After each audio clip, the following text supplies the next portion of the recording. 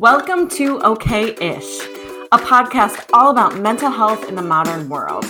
I'm Mary Ellen Dance, a licensed mental health therapist, here to strip away misunderstandings about therapy and share exactly what I do in an honest way. Don't worry, you won't hear inspirational quotes or be told to spend more time doing self-care.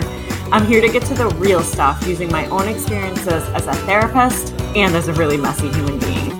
Come and laugh at yourself with me as you learn, not how to become great, but how to become okay-ish. Hello and happy okay-ish Wednesday. Just as an FYI, today is the 30th episode. Oh my goodness. I cannot believe I haven't run out of things to say yet. I mean, I can believe that, but it's interesting because it's actually quite the opposite. I'm finding that the more topics I share about, the more topics come into my brain where I'm like, holy cow, I have to tell people about this. And it's awesome because then the more feedback I get about, hey, can you talk about this? Or have you talked about this yet? I love it. It's so exciting. As always, I'm Mary Ellen Dance, and the best place to get in touch with me is Instagram at Mary Ellen Dance. And before we get started today, I want to mention that next Wednesday is March 17th, which if that date rings a bell for you, it should, because last year for me and where I live, March 18th was where everything completely shut down. So next week will be all about the COVID anniversary, how to deal with this trauma that we are collectively experiencing together, and all of that. So stay tuned because we will be talking about that next week. But for today, I want to follow up a bit from last week. So last week, if you missed it, I talked all about self-harm awareness because March 1st was Self-Harm Awareness Day. And interestingly enough, March 2nd was Teen Mental Health Day. The fact that those days are so close together is not a coincidence, I don't think. Many teens struggle with self-harm, which I did mention last week. And so to follow up on that conversation, I want to share some of the childhood and teen specific mental illnesses. And I want to let you know, if you're listening and you are not a child or teen, and you also don't have a child or a teen, you're not a parent, stick with me because I promise a lot of the things that I'm going to share today will also apply to you. All right. So before we get started, I am not the expert at all on kids. Secretly, I don't like to work with kids because managing their parents is really tough.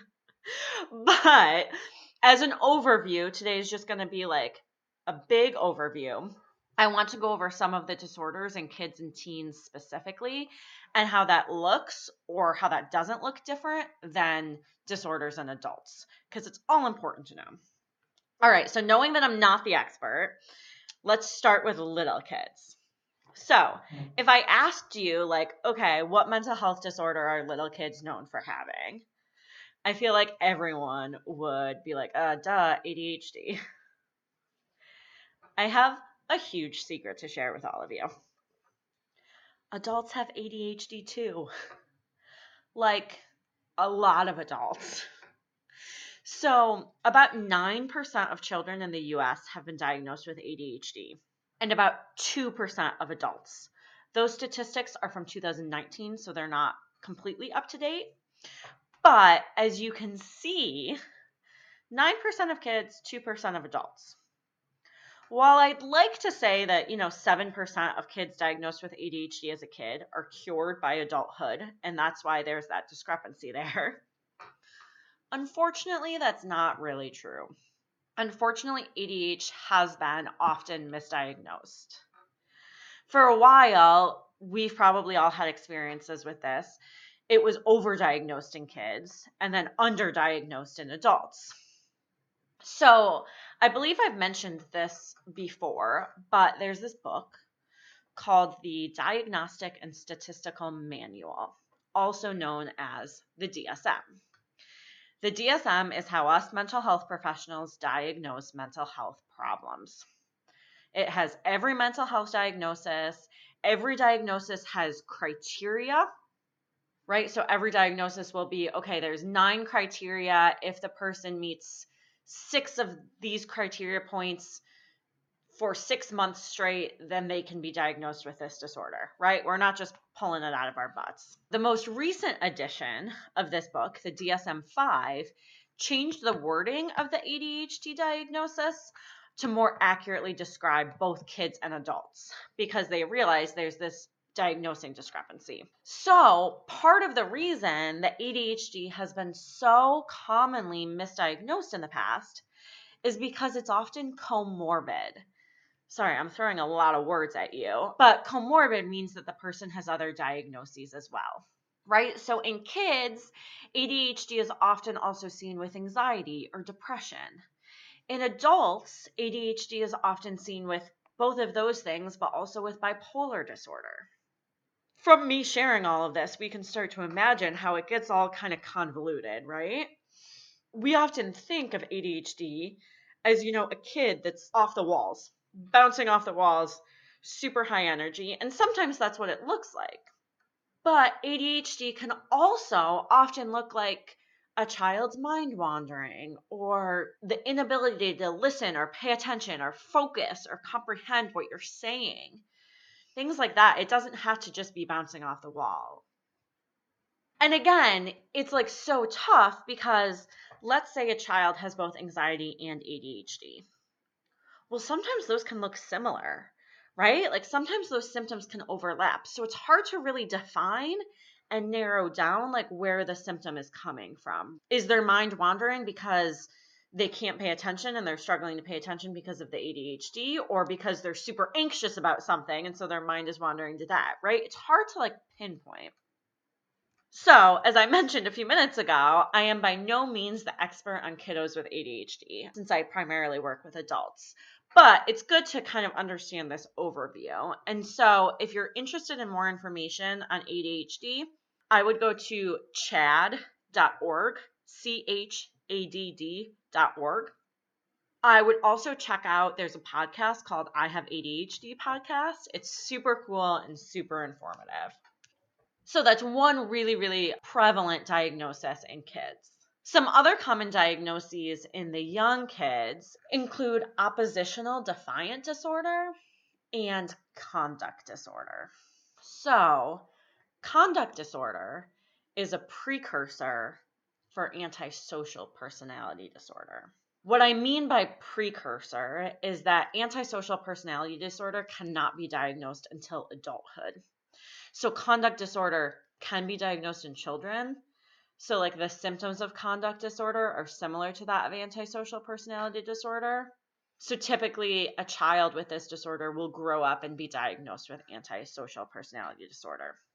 Oh, and by the way, again, sorry I'm throwing all these terms at you, but a person with antisocial personality disorder is someone that you may know as a sociopath. Don't worry, we'll get to that. You'll just have to stick with me. Super interesting to talk about. So kiddos can be diagnosed with conduct disorder. Oppositional defiant disorder is another disorder primarily diagnosed in kids that often looks a lot like a kid who is very oppositional. Crazy, right? Arguing with adults, blatantly not listening, all of that stuff. So it's interesting. ADHD can be diagnosed in kids and adults, but it primarily shows up like early on in life. Oppositional defiant disorder and conduct disorder also show up early on in life, and that's what kids are usually diagnosed with. It's sad to think about, right? Like these kids that can be diagnosed with these things. Again, we often think of, when we think of mental health, we think of adults, and there are certain disorders that can only be diagnosed in adulthood, right? Like the personality disorders I was talking about earlier. But there's a lot of these disorders that show up in really, really young kids. Hence why I'm talking about it today. All right, so if we're not super overwhelmed yet by the information I'm throwing at you, I'm going to add some more information. I also want to touch on really quick, because it's really prevalent in kids, is autism spectrum disorders. Autism spectrum disorders are also most often diagnosed in childhood. Hopefully, because if the child can be diagnosed early on, then we can get the help and support that they need. So you may be familiar with the terms autism or even Asperger's. Now in the DSM-5, there isn't a differentiation, but it's called autism spectrum disorder, and it's rated on a spectrum. And thank goodness it's now diagnosed in this way, because very similar to ADHD, a lot of adults who were never considered on the autism spectrum disorder because maybe they didn't have a severe case were looked over. All these adults are like, wait. Why does no one quite understand me? Why do I have trouble connecting with others? Right? Also similar to ADHD, people on the autism spectrum disorder are also often diagnosed with either anxiety or depression. So let's say it's like a mild case of what we know to be Asperger's, and the person also has anxiety. So kids are often kind of passed under the radar thinking that they have anxiety and are a little quirky, but that's it. As you can tell, us in the mental health world are continuously like learning and growing and understanding, but it's tricky and it's complicated. It's hard to tell, like, okay, what's just a kid being a kid and what's not. I know some adult men specifically who were told as kids and even as adults that they were quirky or nerdy or weird. And guess what? They are definitely somewhere on the autism spectrum.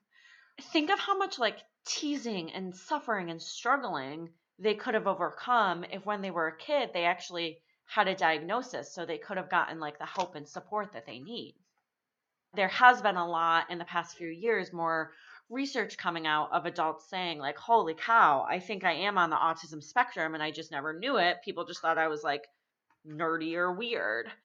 And so it's important to like look at all of this stuff in kids so we understand, because understanding helps us to know the best way to help, right? The best way to help and the best way to get support.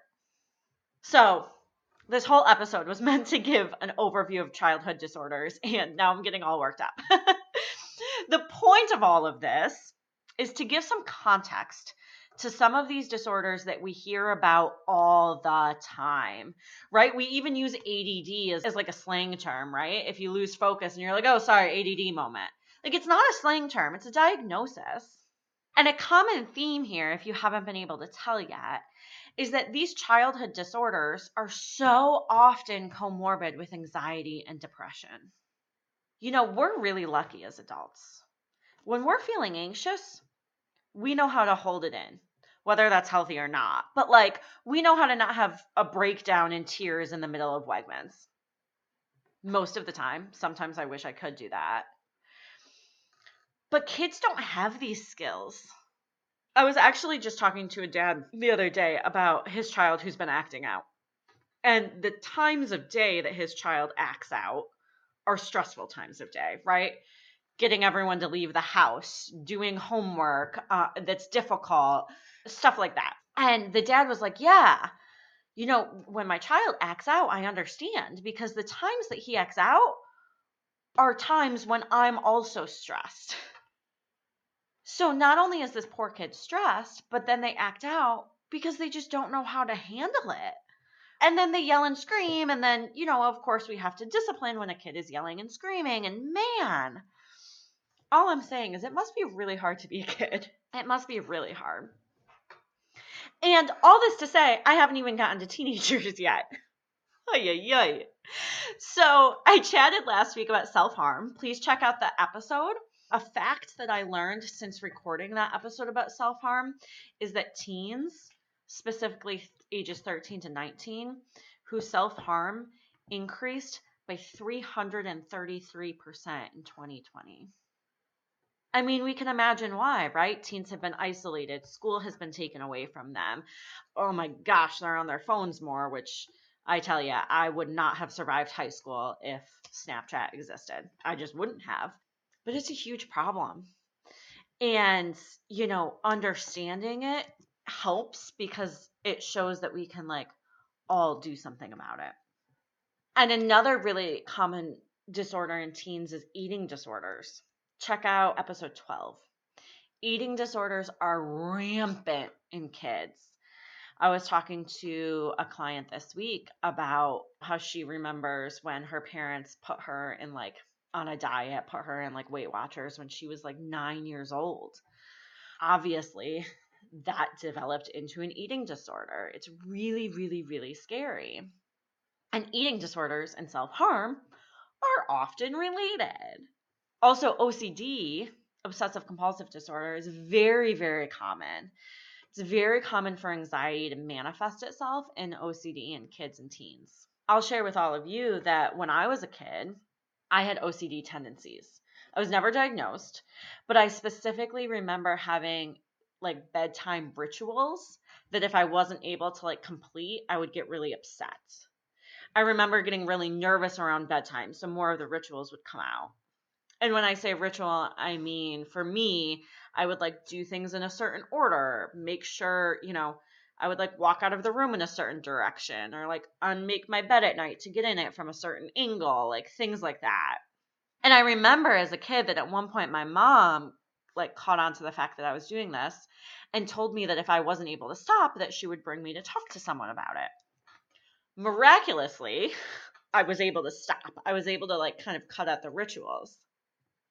But let me ask you, did that mean my anxiety and the underlying drive to do those obsessions and compulsions went away? I'll give you a hint. They didn't. I've had some nasty anxiety as an adult. Right? And so the reason I'm sharing this story actually is because often the things we see as kids, yes, are specific to kids and teens, but can like morph and change and appear in adulthood in very different ways. The other thing I want to mention is I've said a few times today that a lot of these diagnoses are often comorbid with other diagnoses.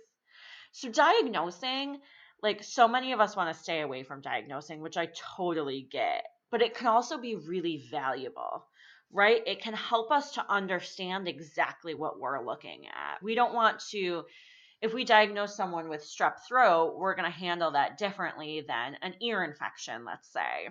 So sometimes diagnosing can be really, really valuable because it's important to recognize that these things can look similar, but they are different. And diagnoses are written in pencil, metaphorically. But like they can be changed and updated, right? That's shown that some disorders that are primarily for kiddos that can change in adulthood. That's really important for all of us to understand. All right. So I literally just like word vomited information all over you. I hope you don't mind. Once I got started talking about all of this, I obviously got really, really excited because it's so important to talk about and it's so often like overlooked or swept under the rug.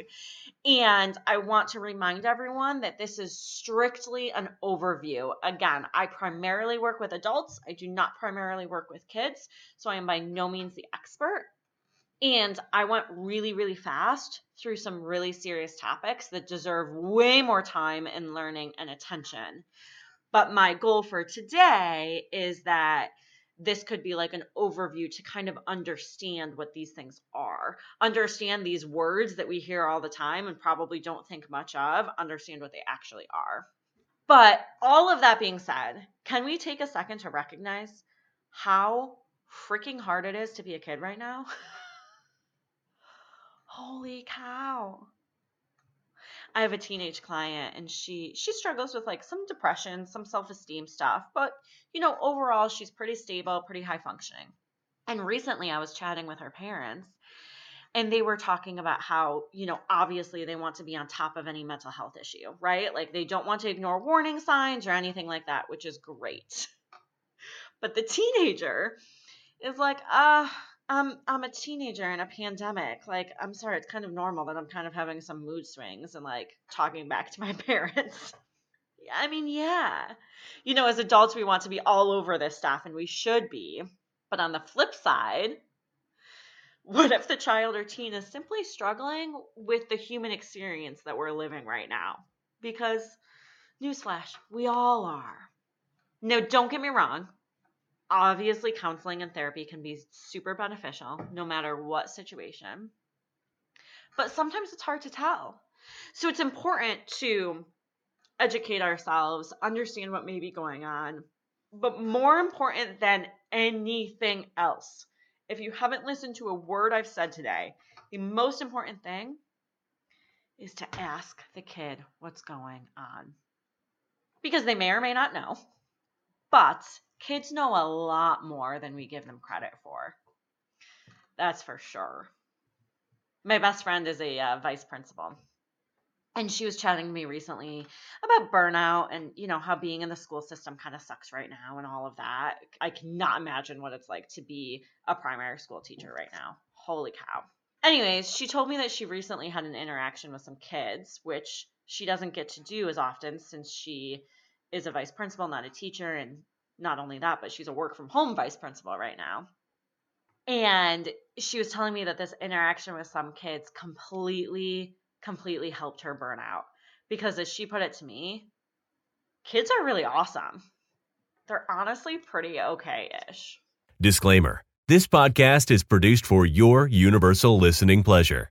Any statements shared during our program are opinions and experiences of our team and guests.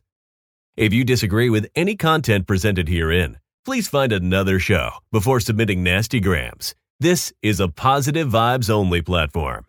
If you love our show and want to connect, share your experiences, or know someone who we should interview on future episodes, please don't hesitate to get in touch through our website or Instagram. Thanks for listening to this program brought to you by Daydreamer Network.